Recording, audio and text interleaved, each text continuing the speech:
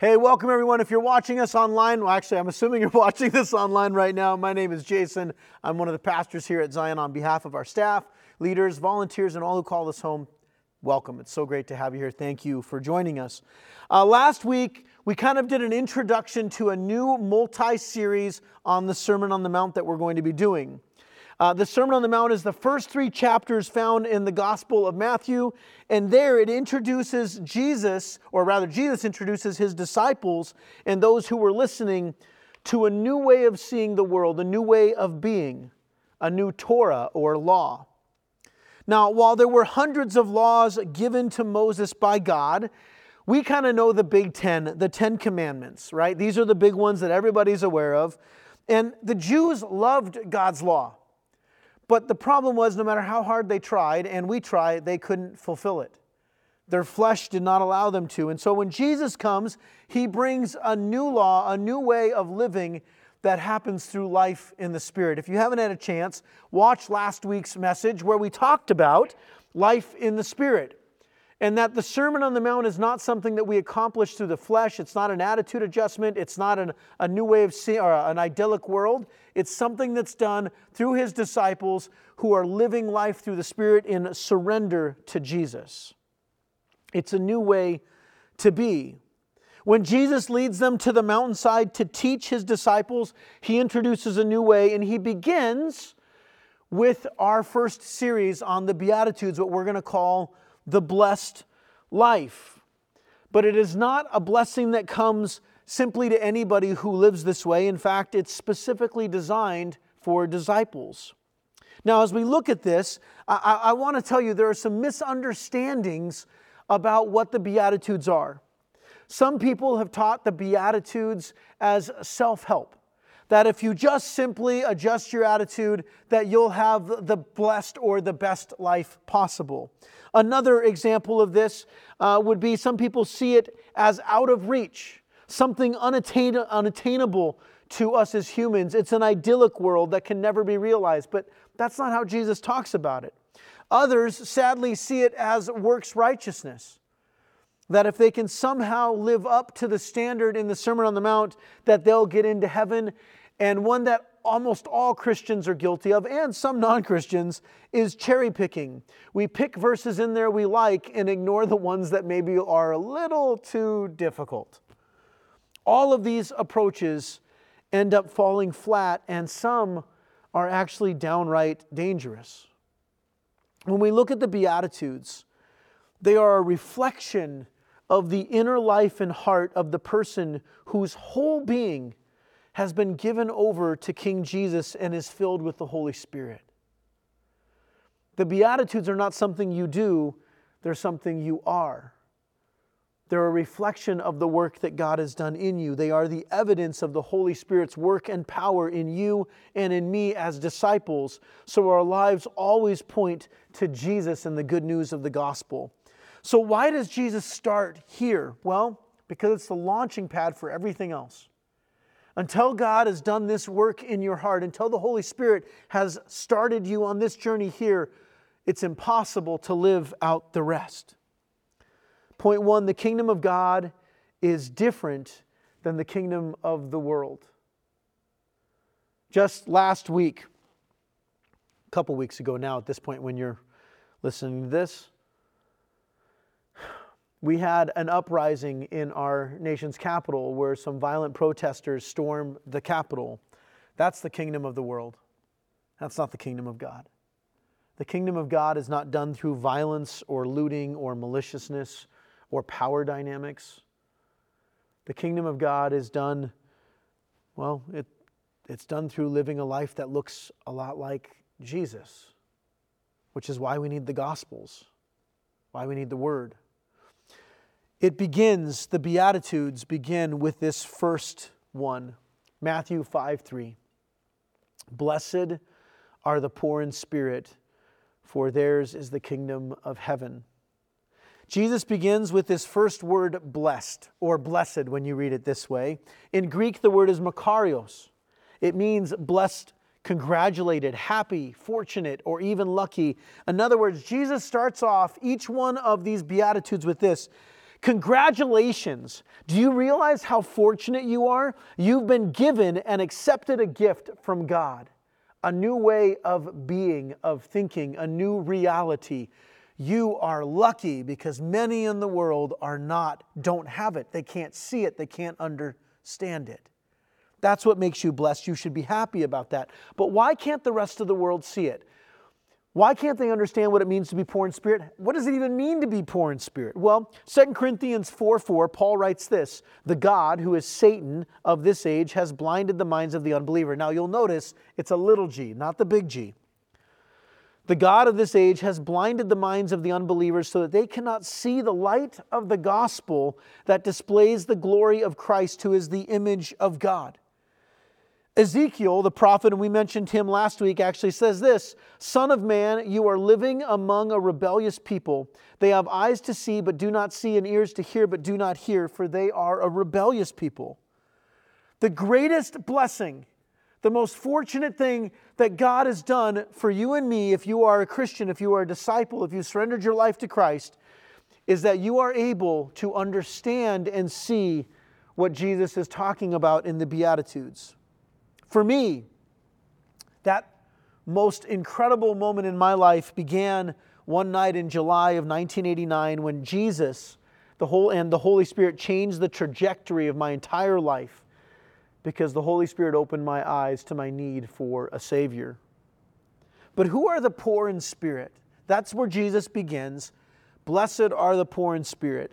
Are they the defeated, like spiritual Eeyores who just walk around depressed and sad all the time? No. To be poor in spirit doesn't mean you walk around emotionally destitute and distraught and you have no motivation. That's not what he's talking about. Is it financial poverty? No. He says poor in spirit. Now the Gospel of Luke actually says blessed are the poor, and there's a whole different reason for that. And here's the thing.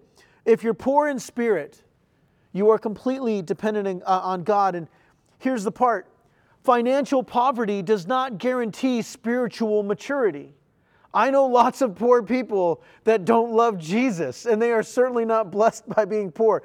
I remember my 20s when I barely had 2 nickels to rub together. There was not much of a blessing there. This is not Jesus saying, hey, poor people are better than rich people. That's not what's going on here. In fact, what he's referring to is spiritual poverty. The poor in spirit are those who realize that they bring nothing to the table in their relationship with God. We are spiritually bankrupt. We have nothing in the account. We have nothing to brag about. It is only with the help of the Holy Spirit that we can even realize our need for a Savior. In fact, there is no one even in the kingdom of God who is not poor in spirit. Even if you forget it, you still are.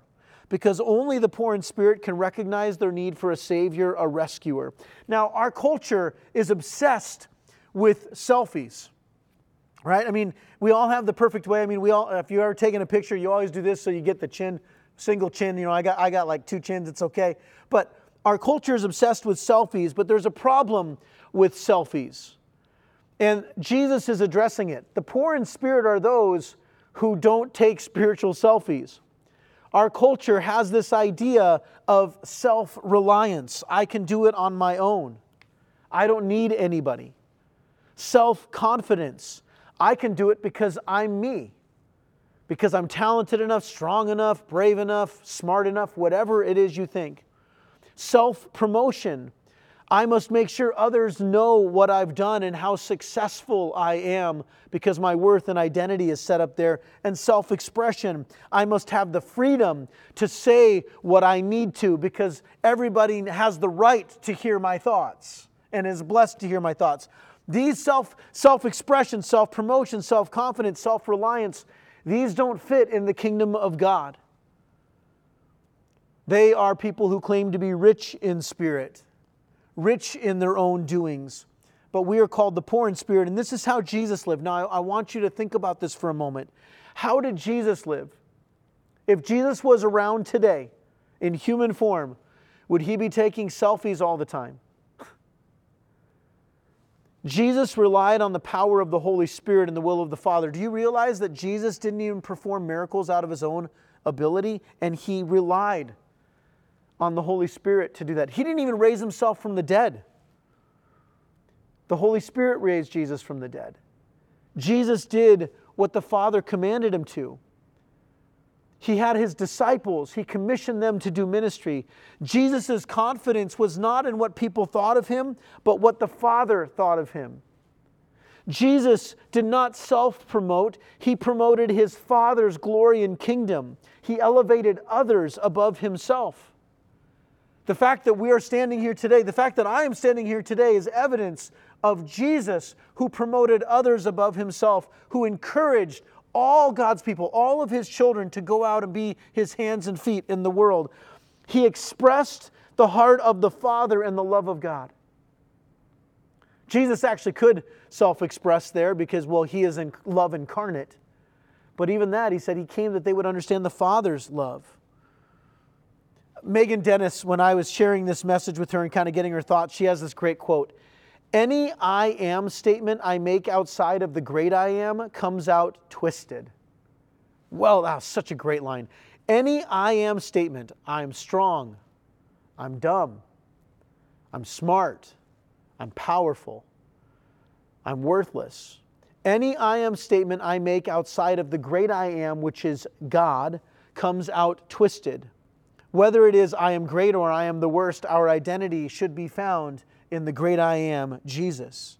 To be poor in spirit is the work of the Holy Spirit in our lives to help us empty ourselves before God so God can fill us with His Spirit, and that can only happen when we come empty-handed. Isaiah 64:6 says this, all of us have become like one who is unclean, and all our righteous acts are like filthy rags. We all shrivel up like a leaf, and like the wind, our sins sweep us away. If grace is a gift, then you and I can only receive it when we understand that we have done nothing to earn it and nothing to deserve it. We're spiritually poor. Ephesians 3, Paul writes this, 3 through 10. Listen to these words. If you want to close your eyes, just listen to these words for a moment. All of us also lived among them at one time. The them he's referring to were those who did not love God or do not love God, gratifying the cravings of our flesh and following its desires and thoughts. Like the rest, we were by nature deserving of wrath. But because of His great love for us, God, who is rich in mercy, made us alive with Christ, even when we were dead in our transgressions. It is by grace you have been saved. And God raised us up with Christ and seated us with Him in the heavenly realms in Christ Jesus, in order that in the coming ages He might show the incomparable riches of His grace expressed in His kindness to us in Christ Jesus. For it is by grace you have been saved through faith, and this is not from yourself, it is the gift of God, not by works, so that no one can boast. For we are God's handiwork, created in Christ Jesus to do good works, which God prepared in advance for us to do. The poor in spirit are those who realize they have added to the brokenness and pain in the world and are humbled and thankful for God's grace and love in Jesus. We're humbled. We realize that we don't deserve any of this. 1 Peter 5:5 says this, in the same way, you who are younger, submit yourselves to your elders. All of you clothe yourselves with humility towards one another, because God opposes the proud, but shows favor to the humble. 1 John 1:9 tells us if we confess our sins, He is faithful and just and will forgive us our sins and purify us from all unrighteousness. All we have to do is go to God empty-handed and say, God, I bring nothing. I'm so sorry for the brokenness and the pain that I've added. Please forgive me. And it is guaranteed that you will be forgiven if you surrender it to Christ. But here's the thing. You can only do this because the Holy Spirit has given you eyes to see and has softened your hardened heart. It's the work of the Spirit that convicts us, that helps us confess and even repent of our sins, to even trust in Jesus. R.T. Kendall says this, brokenness is when we recognize we have no bargaining power with God. But then something amazing happens. And I mean it's truly amazing. King David wrote this in Psalm 51. This is the psalm that was written right after David was confronted about his rape of Bathsheba and the murder of her husband. His best friend confronts him, his prophet confronts him. And basically, once he realizes what he's done, in Psalm 51, verse 17, he says, "My sacrifice, O God, is a broken spirit, a broken and contrite heart. You, God, will not despise." We have a God who loves us. You may have heard me say this to you before. God doesn't just love you, He's crazy about you. And when you come to God in confession and acknowledging that you have caused Him pain and the world pain, and maybe even yourself, He forgives. That's right. God will never deny forgiveness to a person who is truly repentant, who comes with a broken heart and a contrite spirit. Even the worst of sinners, even those that we think don't deserve God's grace, it's there. There is nothing that you can possibly do to make God love you less or love you more. There is no sin too deep that God cannot pull you out of it through Christ. 2 Corinthians 7:10 says this, "Godly sorrow brings repentance that leads to salvation and leaves no regret, but worldly sorrow brings death." The ways of the world ultimately lead to death. The ways of self-promotion, the ways of self-confidence, of thinking that you can pull yourself up by your bootstraps, that you can do it on your own, that will ultimately lead to death. Physical and spiritual. Yes, that's what hell is. Hell is filled with people who were convinced they didn't need God and could do it on their own.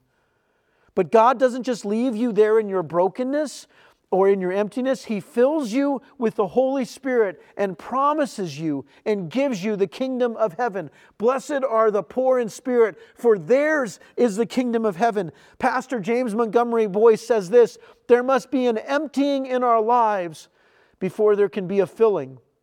We must become poor in spirit before we can become rich in God's spiritual blessings. The old wine must be poured out of the wineskins before the new wine can be poured in. We must come empty-handed so that God can fill us with His riches, with His grace, with His Spirit, so that we can have the kingdom of heaven here and now." So what is the kingdom of heaven? Well, I want to give you two quick answers, and I promise they're quick. First, the kingdom of heaven is something you receive. It is the forgiveness of your sins, a new identity, a new spirit, a new heart, and a new mind. It is eternal life with Jesus. It is the Holy Spirit living inside of you, giving you strength and power. It is all the riches and blessings that come with being a son and daughter of King Jesus. That's where it begins, but it's so much more than that. Ephesians 1:3 says this, "Praise be to the God and Father of our Lord Jesus Christ, who has blessed us." That means right now, at this very moment, you are blessed. He has blessed us in the heavenly realms with every spiritual blessing in Christ, which leads me to the second part of this. It's not just something you receive, it's something you bring. You bring the kingdom of heaven when you have it in you wherever you go. It is our calling to bring God's will here on earth as it is in heaven. It is the ability through the power of the Holy Spirit to see the world as it should be, not how it is. To bring healing, restoration, freedom, beauty, and creativity wherever we are, whether at home, school, church, our job, our city. When we come poor in spirit, God brings the kingdom of heaven in us, and we now carry that out into the world through the lavish riches of God's love. It's an attitude adjustment that happens only in the spiritual, only through the Holy Spirit. The opposite of blessed are the poor in spirit, in Luke chapter 6, in His Beatitudes, He describes it as a woe. Woe to those who are rich, for they've already received their inheritance. Danger, that's what woe means. Danger, beware, look out. Picture, on Lost in Space, Danger Will Robinson. Look out to those of you who think you are spiritually rich, that you don't need a Savior, that you've got life figured out. The world you have right now is exactly what you deserve. That's what you've gotten.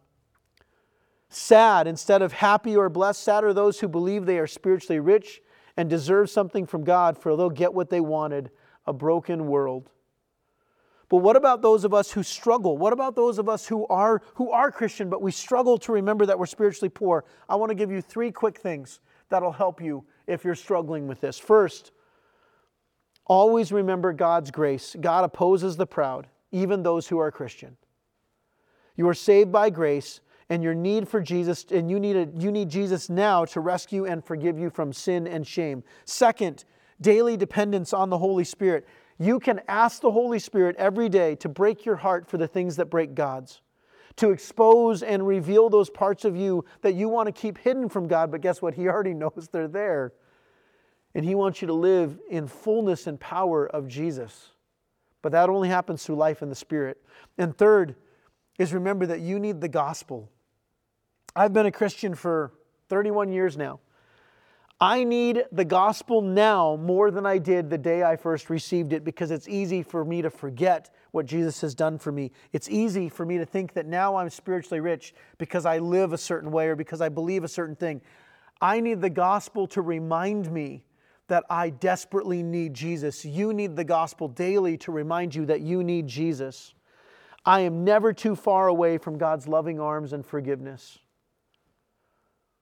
So in those moments where I do forget, when I think that somehow I'm the bag of chips and all of that,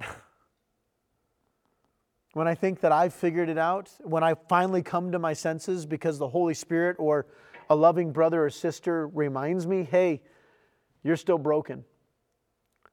In that moment, I humble myself and I come to the Holy Spirit and I come to Jesus and I ask forgiveness, and the gospel promises it. We need these things. So here's the big challenge. Are you ready for this? I'm going to challenge you this week. Every day, if you can. If you forget, it's fine. Ask the Holy Spirit to fill you, to break your heart for the things that break His, and to help you be the person, the son, the daughter of the King that you are meant to be in the world. If you're a person who's seeking Jesus, I want to give you an invitation. Maybe you're listening to this and you're realizing that you have come and you thought you had all this stuff to bring to God, and none of it matters. None of it is valuable enough for a holy God, that you brought sin and shame and brokenness. Today's your opportunity to empty it out and to come open-handed and say, God, please forgive me. I come with nothing. And then to receive. And maybe you're a Christian and somewhere along the way you forgot. You forgot that you need Jesus, and you've been operating in your own power, and you feel like sin has been conquering you every day. Today is your opportunity to come and say, Jesus, thank you that I am poor. I bring nothing. Please forgive me for my arrogance, for my pride, whatever, my stubbornness, whatever it might be, and say, Lord, help me to live in this new way. Here's the big idea, people. Are you ready? The blessed life begins by realizing I bring nothing and can do nothing to earn my salvation or God's love. I need Jesus and the Holy Spirit every day of my life. From there, we begin to move into the blessed life. Would you pray with me? Oh, Jesus, I'm reminded that even my best can't measure up. That, Lord, I strive to be more like you, Jesus, that I want to live like you and love like you, and I fall short so many times. And God, I thank you that it's not about my perfection, but my persistence. It's not about my ability, about what I do. It's about who I am, that I am your son, and that you love me, that I am your child. And that there are those right now who are listening, who are at this very moment are praying. Some maybe to receive Christ for the first time, to receive you, Jesus. Others who have been tired and weary and have been operating in their own strength. Lord, may they be reminded that you love them, and that only when we come spiritually poor can you lavish your graces and richness on us. We love you. We praise you. We thank you, Holy Spirit. Fill us, give us eyes to see and ears to hear. In Jesus' name, amen. Receive this benediction. May the Lord bless you and keep you. May His face shine upon you. May you go out into the world realizing that you bring nothing apart from Christ. The greatest gift you can bring your neighbor is the love of Jesus that He's first shown you, and now you can show others. May we live humbly and walk humbly with our God and love people well. In the name of the Father, Son, and the Holy Spirit, thank you so much for being here.